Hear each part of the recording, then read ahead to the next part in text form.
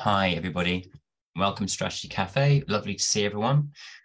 Before we get going this morning, a quick reminder that our past leadership webinars are on the YouTube channel. So if you go search for Alembic on YouTube, you'll see a playlist there for Strategy Cafe, and there are 58 interviews of leaders and discussions on leadership topics. There's a huge range of sectors and issues. It's an absolute goldmine of stuff. And it includes last month's interview with Matt Price, founder of 10th Bridge, which he covered his sort of leadership insights and the journey and founding and starting to scale his consultancy. Highly recommended. It's a wonderful place to go dive in for ideas and inspiration. If you're looking for something novel to share with your leadership team and ideas to sort of pick apart, it's just a huge range of stuff there. So today, following on from Matt's session, we're going to be talking about how founders can get trapped at a certain size of business due to problems with shared decision-making at the highest level. And we're going to be taking a deep look at the roots of this issue. And it's one that affects every leader, all of us, not just founders. But in the case of founders, it's sort of key to their personal succession. So that's the topic today, and I'm delighted to welcome a couple of new team members. First of all, apologies from Matt, who's not here, supposed to be here this morning, but unfortunately he's down with flu. Hello,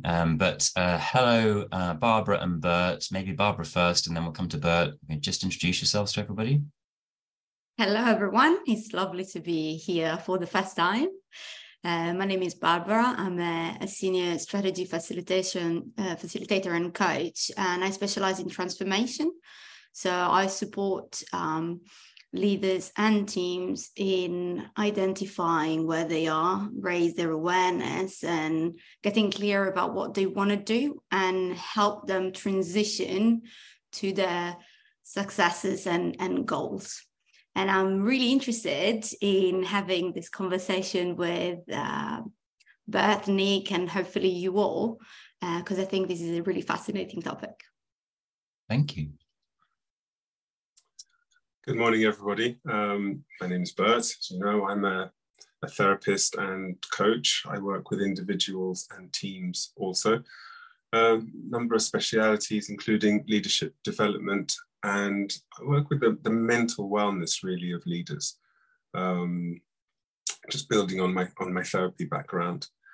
This is a really important subject, I think, a really important topic that all leaders need to be thinking about. But as Nick said in his introduction, particularly with founders, and particularly because of how they identify. So I look forward to getting into that and getting your responses and getting your opinions. Great. So let's make this a bit of a live conversation. I can see there's some Q&A and some chat going already, which is fabulous. Keep going with that. And while we're talking, I'll keep an eye on it. So if you see me distracted typing away, I'm probably answering a question. Right, Bert, this is your fault. It was your idea that we have this session today, your concept, which is amazing. So I'm going to throw the ball straight over to you for the kind of the ship metaphor and this idea of losing flexibility by getting trapped in an identity. So, Bert, do you want to kick us off? Sure. Thank you, Nick. So I'm going to talk about identity and self-awareness as a leader, as a founder. How you see yourself as a founder, how you characterize yourself, and how you refer to yourself as a founder. And how aware of you are you as a founder? So self-awareness is being considered a very important component of effective leadership. It really started with the work of Daniel Goleman in the mid-90s. He wrote a very important paper later on in the late 90s. And others have taken his work and built upon that. And the conclusions are consistent that self-awareness is absolutely critical in effective leadership. And I'm talking about publications in peer-reviewed scientific journals, not glossy magazines or self-help books. So if anybody wants to do some further reading, please reach out to us and I'll be happy to point you in the direction of some references. So what you do and who you are not the same thing. But how you relate to these constructs can determine how you respond to your environment or how you respond to challenge.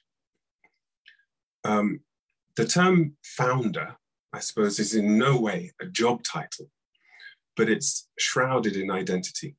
It carries with it profound meaning, and that meaning will be different for everyone. So it's worth just for a moment considering, what does it mean for you? What does it mean to you? And if you're not a founder, if you interact with a founder on a daily or weekly basis, what does that mean to you, as opposed to interacting and engaging with another senior member of staff? So as I said, certainly the term is endowed with identity rather than capability. So one may say, I am the founder, which is an identity statement, as opposed to I founded the company, which talks to what you did. So later on, we're going to talk about the statements, I am the captain of the ship, I captain the ship, and I am the ship. So hopefully you'll feel that those statements land qualitatively differently. So we'll discuss that. Anyone who's done more than 2 minutes of management training will be familiar with the phrase, criticize the act, not the actor. Yeah, I can feel people nodding through the screens. So that goes to what I'm talking about at the moment. So if you criticize the actor, you're criticizing the entirety of that person. You're criticizing all of them rather than what they did. And so if you are the founder, then if you're challenged, it's the entirety of you that's challenged, not just an idea that you had. And the thing to note here is that if it's the entirety of you that's challenged, you're then likely to defend that with everything that you have. It can change your perspective. Now, anyone, in anticipation of anyone who's thinking that this is just semantic or it's just a turn of phrase, language is a really reliable indicator of internal psychological environment. So as coaches and therapists, this is what we pay attention to, because it gives us a window into what this person is thinking and what this person is about. So in terms of building self-awareness, a really good place to start, where I like to start, is with internal frames of reference. Simply put, these are our self-concepts, how we see the world, our beliefs, our truths, how we see the world around us. And we get these internal frames of reference from our culture, our race, our primary caregivers, from school, and they're powerful. They really shape the world as we see it. There are many internal frames of reference, including our relationship to our name, our gender, our parenting. But for the purposes of today's discussion, I've just picked out a few, and I'm going to go through some highlights of them because of time. And the first one I've picked out is mind. So if I'm working on internal frame of reference for mind, the first question I would ask is, how satisfied are you with your intellectual abilities? Have you always been told that you're the smartest person? Are you a straight A student? All of these things will shape how you see your intellect. Within mind may sit your ideas and the perception of the force of your ideas and arguments. And that force may disable you from seeing the intellectual abilities of others. If you have an inferiority complex around your intellectual abilities and you're challenged, you may adopt a defensive position. If you have a superiority complex around your intellectual abilities, you may be dismissive. Whichever one, it's important that you know. It's important that you understand that about yourself. And another thing that we at Alembic in particular are very interested in is the emotional response to this, emotional response to challenge. How are you responding emotionally? What is happening for you in that moment? Another internal frame of reference is our relationship to authority. What does that mean to you? You hear me use the word mean a lot because the meaning that we attach to things determines in large part how we respond. But an important question with authority is, what examples of authority are you attracted to or repulsed by? You notice if you read the newspapers, watch the news, that dictators tend to be attracted to other dictators. I think it's always happened. Wannabe dictators are attracted to dictators. Is your self-concept that because I am the founder, I cannot be challenged? Again, really important for you to know about yourself. Other internal frames of reference are strengths and weaknesses. Is one of my strengths collaboration? Great. Is one of my weaknesses collaboration? Not so great. Unconsciously, we move away from our weaknesses. We tend to move towards our strengths. In large part, that's how they become strengths. But really important to know. And others, like virtues, vices. Am I open? Do I have a fixed mindset? How do these internal frames of reference shape my ability to listen or to accept challenge? So we would ask ourselves, with regard to the ship metaphor, as the ship gets bigger and I need more people to steer it and operate it, which parts of your identity lend themselves to success or failure? And the last point I want to make, which is a really important point, and perhaps we can address this in the Q&A later, is the need to set aside your own self-concept, your own internal frame of reference, so that you can see a challenge for what it is. Just a challenge to your ideas, to the pursuit of a better answer, as opposed to an attack on you. But as I said, I'm happy to discuss this further in the Q&A, because it's a therapist's bread and butter. So I hope that this segment helps you to see that as a founder, you arrive at this point in your career and you bring so much that makes you you. It's not just the fact that you started with you and a mate and grown to 250 people, but it's the experiences of your teenage years, your childhood, schooling. Everything that makes you you has a bearing on how you behave as a founder and how you lead and how open you may be to challenge. So speaking of openness to challenge, I'm going to say thank you very much and then hand you back to Nick. Thanks, Bert. Super interesting and a brilliant way to sort of kick us off into the debate. So I quite like this image here, and it kind of resonated with me for one of the founders that I know, who, when offering delegation to senior leaders at the very highest level about decisions about the company, would say, I have the right to overrule the decision. I know I can't use that right, because if I use it too much, you won't take the decisions properly. But that's how he always started every conversation about delegation. So it's just kind of a beautiful thing, to your point, Bert, about the language is so important. You have to step back and say, what are you actually signaling there about your delegation? And I think it also speaks to a couple of things that are going to come up about bias. We'll talk about that in a little bit. And particularly a sort of an idea that humans are complex.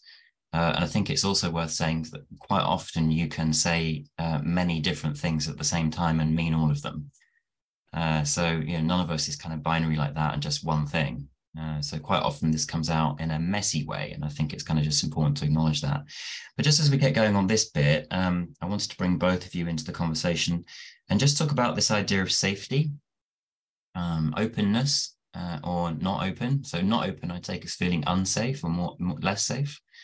It kind of speaks to this idea of trust. Like, if I can trust, I feel safe. If I can't trust, I don't feel safe. So this openness idea. And I just wondered if both of you wanted just to come in on that, this idea of safety and trust, and like, how do you let go? Certainly, sorry, I actually can't see you, Barbara, at the moment. I can just see the slide, but sorry if I cut across you. But certainly whenever somebody says to me, oh, I don't trust people, I don't trust those people, I always think that translates as, I don't believe I could withstand my trust being breached. so therefore I don't offer it.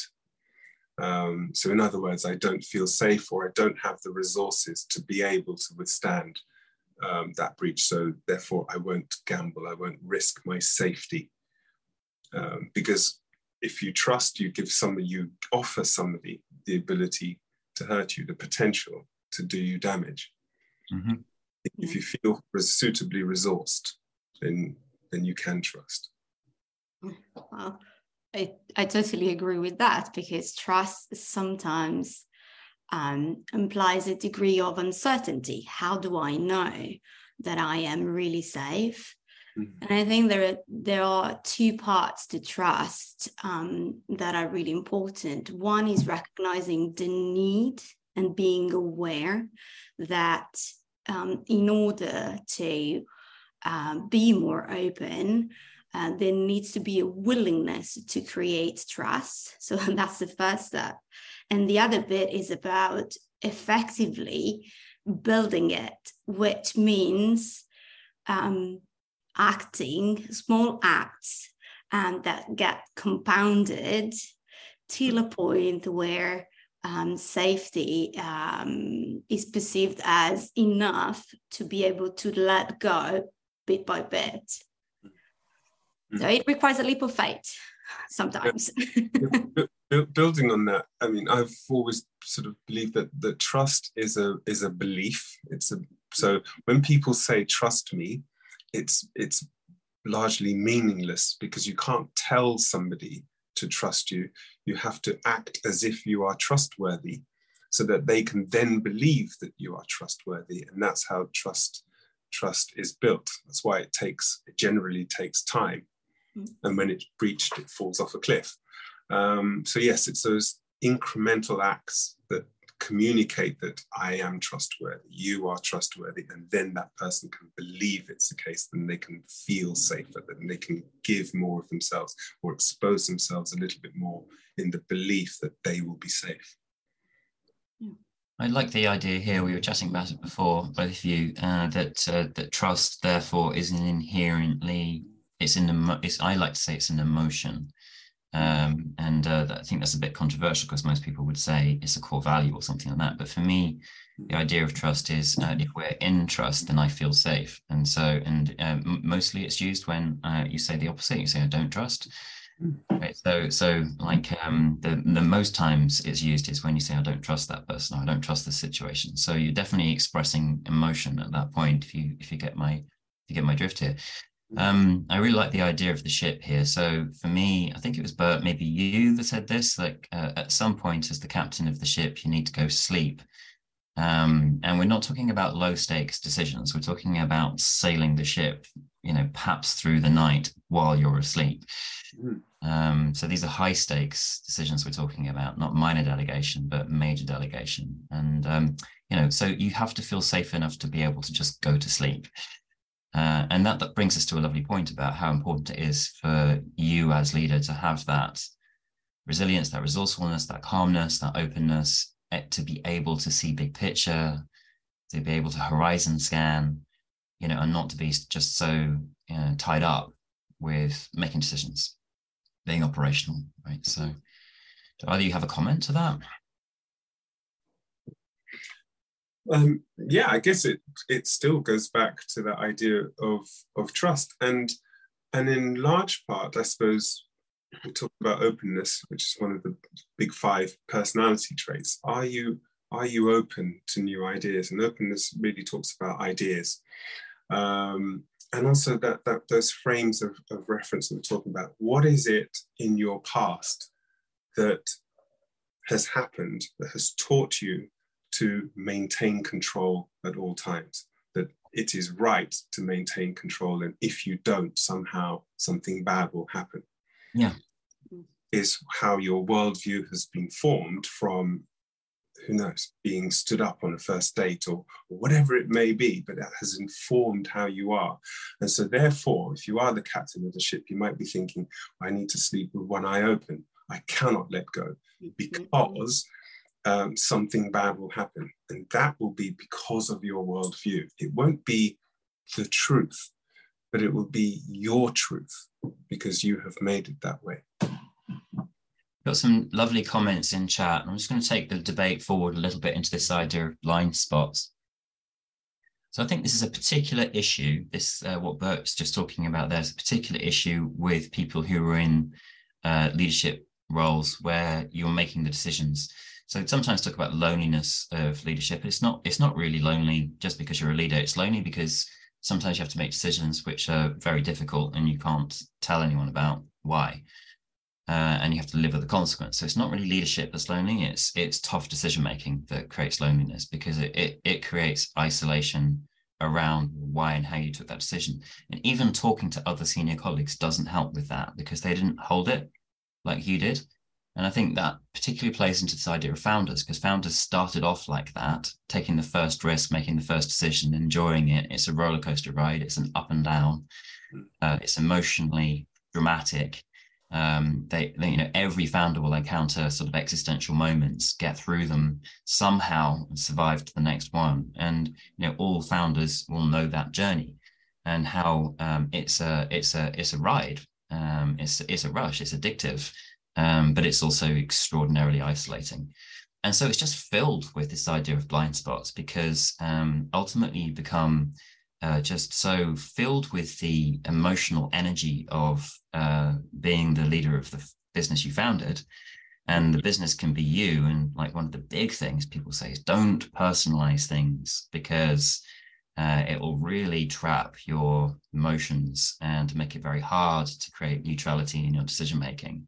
But personalizing the business, taking things personally, identifying this is about me when it's not about me, these are all kind of traps, right? And they're all blind spots. So you may not have heard of the Johari window, but you might remember Donald Rumsfeld once talking about known unknowns, right? So I know there are things I don't know, and unknown unknowns. Now that's terrifying. I don't know about some things I don't know, right? So these are the blind spots, and we're either aware or we're not aware that we can see something. The problem is that when your energy is high like this, when you're the founder, right, your energy is high. It's like the sun on a hot day. The blindness and the focus are both sharpened.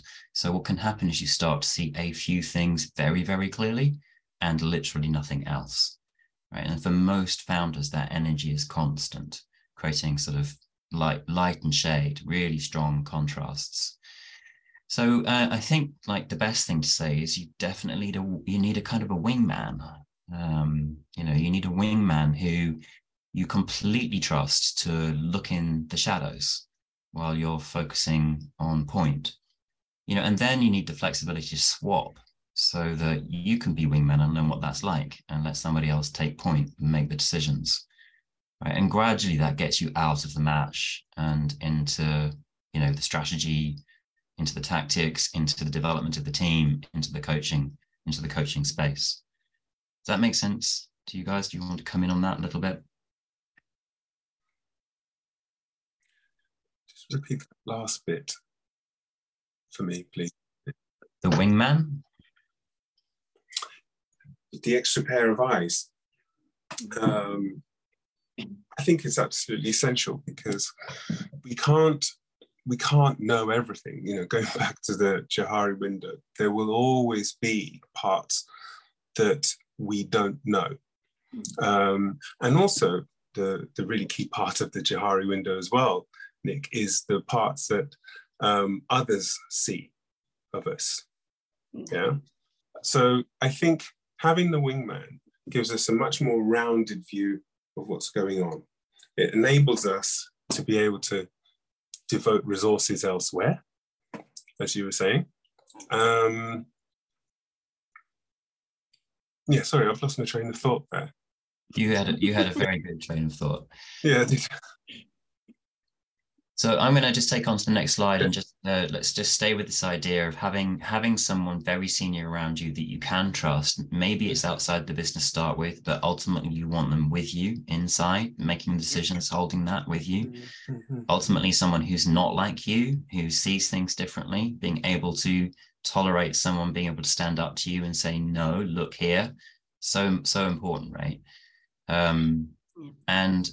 So just some signs and symptoms that if you're in a founder team or in a team with a leader that has some of these issues, that you might kind of spot and you might see. So a few things, just people will say, the bigger the ship, the more blind spots you're likely to have. You just can't see the whole of it, right? For me, sorry to cut across you. For me, if I can come back in, but the key is in having that willingness to come. Because remember, when we first started talking about this, we said that the founder is going up against the evidence of success, that they've gone from just them or just them and a mate to 250 people. So their ideas have always been the best because they've got this success. And there's going to be a point at which they need to think, actually, is this challenge, is this wingman going to serve me? And so it's that shift in thinking of, okay, now I can do it. Or at what point can I accept this challenge or this wingman? Because I guess the wingman will be challenge. It's not just the benefit of having an extra pair of eyes, it's also seen or could be perceived as challenge. And so that willingness to accept that in the face of overwhelming evidence of success. Yeah. And I think that's the key difficulty for founders. But nevertheless, it's necessary to be able to see that wingman not as challenge, but as a benefit, as an extra pair of eyes, because that person has a completely different internal frame of reference and is going to bring difference. It's like how we define conflict rather than as arguments or fighting. We define it as the vigorous pursuit of the best answer. Just frame it that way. And so for a founder to be able to say, actually, this wingman helps me find the best answer because they can see a different truth. They have a different truth and we'll be able to move forward. Barbara, do you want to comment? Yeah, I wanted to pick up on the comment that Steve made in the chat, talking about how important it is for the wingman not to have emotional investment in the business. And it's a really interesting question because I think it really depends on where the person is, whether it's part of the business or not. But there's certainly, I believe, there is a need for neutrality from someone who provides a different perspective, and that is a much wider perspective. And therefore, I agree that it is important, and at times it is needed, having a completely non-emotional invested support that allows to see things as they are. They challenge fact as they are, and that support you and bring that perspective in a different way. And I pick up on that. I think just to sort of bring it to the dynamic. So also, I think a thing to recall is that every day new things happen, and the level of emotional intensity is going up and down all the time. So with the best will in the world, you can be in a great mindset, and then something happens, you get some news, and suddenly you're not, right? So I don't think any of us can be perfectly neutral. I don't think that's possible. And I think part of the job of the wingman is to bring strong relational emotion to the stop and look statement. Like sometimes you have to really stand up and be prepared to take a leap back yourself in a board and say, no, I'm not doing this. I want you just to look deeper and hold against everyone whose confirmation bias is telling you not to do that, and you're going to go ahead with the decision, right? So it is you need to be invested enough to be able to relationally call emotionally, but also neutral enough to be able to just not get lost in that and be able to make a clear statement about the bigger picture. So that's how I would kind of make the point. There's some wonderful comments in chat, and Wanda has kind of pitched up for us the Yohari window. So if you haven't looked at chat, just go have a quick look at that. I'm just going to move on the conversation a little bit, some things to look out for, and then come to Barbara with a poll and some suggestions for change. So just very, very quickly. So things you might see. So we talked about the bigger the ship, the more blind spots you have.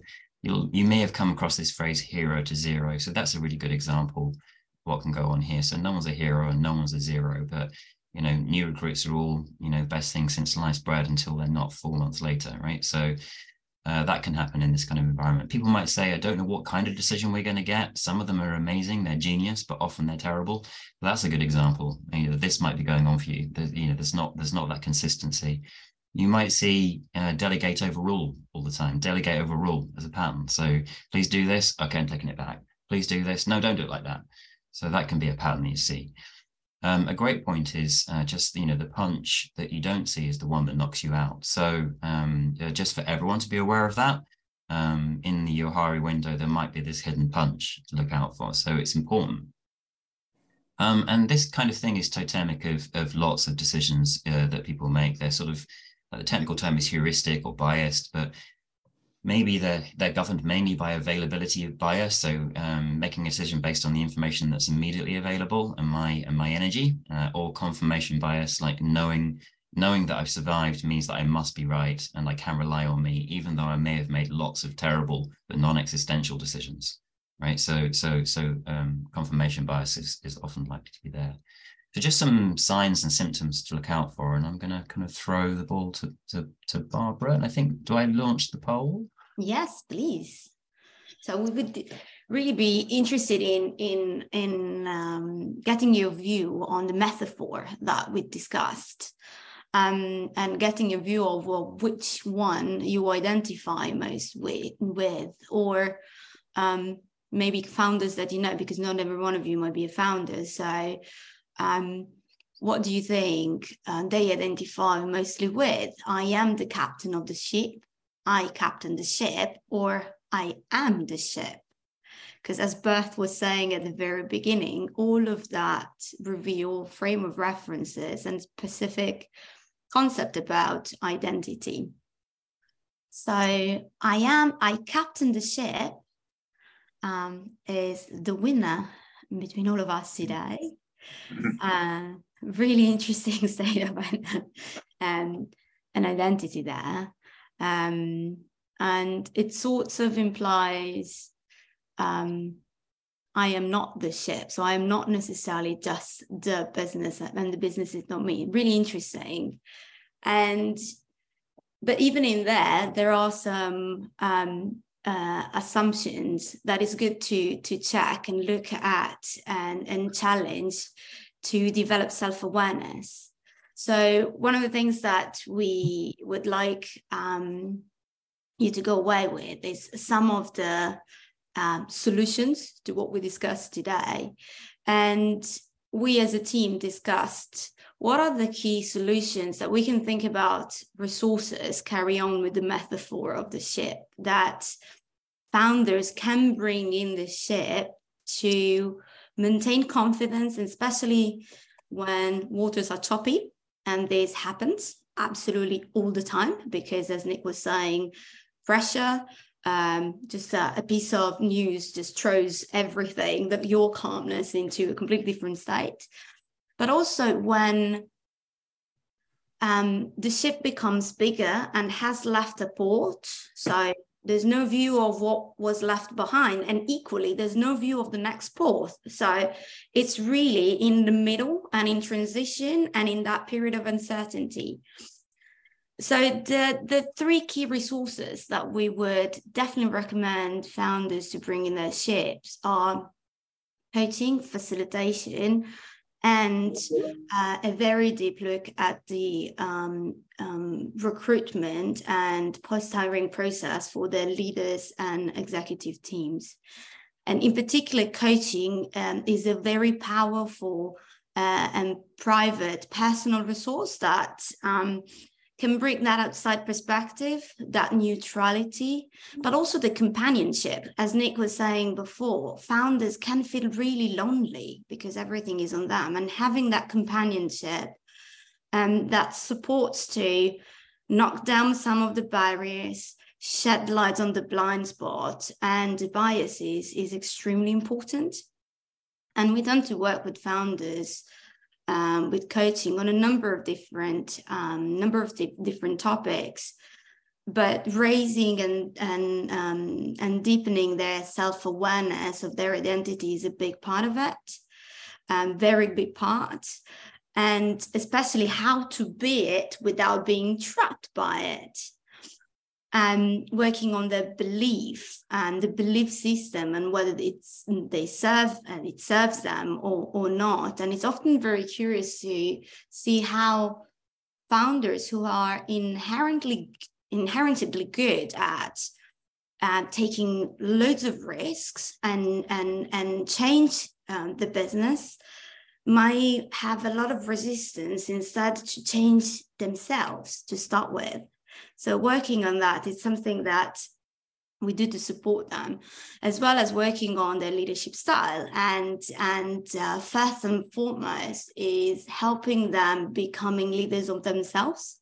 So working with the emotions and accessing what we call the wise mind, which is the place of calmness and safety that allows best decisions and people and openness to come in. But also developing like critical leadership skills like delegation, which is absolutely underpinned by trust. So how do you open to trust and how do you create trust in the environment? We normally have almost like a double solution, double resource, because facilitation then brings the team and the rest of the organization in the work, and that's a powerful resource to create a safe space where all of the voices are heard, and then the team can effectively go into action mode. But having created that trust environment where everyone feels comfortable, also to challenge for the second in command to challenge and stop when a stop is needed. So, and we tend to work with the facilitation on having difficult conversation and working on the interpersonal relationship, but also turning the ideas into strategy and into plans, as well as creating high-performing teams, because we all start from individuals, but how to create the team and effectively create that third entities that allows everyone to play to the strengths and to find the roles that is key for the success of the entire business is really key. And the third resource that we absolutely recommend is looking at the assessment and the assessment of the new people, and especially at the executive level that are brought in the business, and the post-hiring process. Because what we tend to see is that, and this is not for everybody, but the hiring process is not necessarily robust. Sometimes a couple of beers and really good coffees might feel like that's a good idea, it's a good choice, the person is right. And often what we see is that after a couple of months, things fall apart, and either the founder fire the person, or the person is like, no, I want to leave, because the hiring process needs to test a lot of different things. So technical research is absolutely key, but also assessing for skill set, for values, for cultural fit, for having a shared mission, and also stage fit, because sometimes hiring a director from Google might seem like a great idea because they might be the perfect person, but that move into a founder-led business that has less structure is different, requires a lot of personal, financial, mindset changes from the director point of view. And that's really key to be tested in advance, because it's something that when you come in the business and then a director who was used to have this amazing structure needs to get involved in everything, then that becomes a problem. So it's extremely important that the hiring process for the second in command and in general for the leadership team is very robust to enable success. And also the post-hiring process, because the transition and enabling the person who comes into the business to thrive and to get adapted and to find that balance where the ship now has got the rota for who is going to captain and lead the ship during night. Takes time. Trust in order to be built takes time, and therefore the post-hiring process is extremely important to get engagement and making sure that effectively people can thrive in that environment. So these are definitely the top three. Now we have a few more that we definitely would recommend to our founders, but conscious of time, I think if anyone has a specific question about it, we can take it in the Q&A session.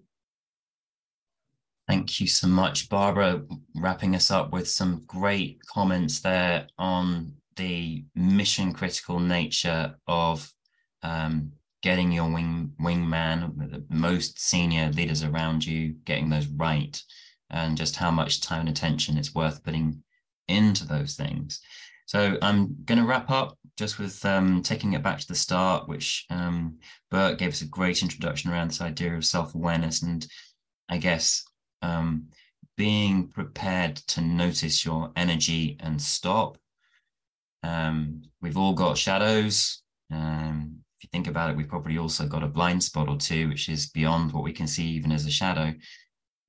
So I guess the starting point for this is to stop ignoring them. They've always been with us. We should learn to turn to them. We should maybe be ready to embrace them and ask them what's there. And then maybe someone else can help with that. So that's maybe a good place to end with the first step, which is just stop and embrace the shadows. So I'm going to close the webinar in a second. Hopefully we can get everybody on, and you can continue the call and you can ask some questions and we can dig a little bit deeper. Just before we get there, some heads up about next time. So coming back into the family domain, next session is going to be with my really good friends, Chris Mason and James Mason. Chris is a founder. James is now managing director, his son. So next session is going to be just making that transition back. So founder to family, which is just a great option. Tricky to do. And these guys have done it incredibly successfully. So this will be on the 27th of April, 8:30 as usual. Should be a fantastic session and some real insights from a very successful global business that we've known for many, many years. I come online and see Chris and James. Just a reminder that you'll see our Leading Yourself School is on. So if you want people in your team, or you want for yourself to just work on this idea of embracing that shadow and learning self-awareness and how to sort of develop a deeper understanding and a deeper consistency and openness and flexibility, this is Leading Yourself School is a great place to start. So sign up. That's it. So I hope you've enjoyed today's session. I'm going to stop the share and I'm going to stop the recording.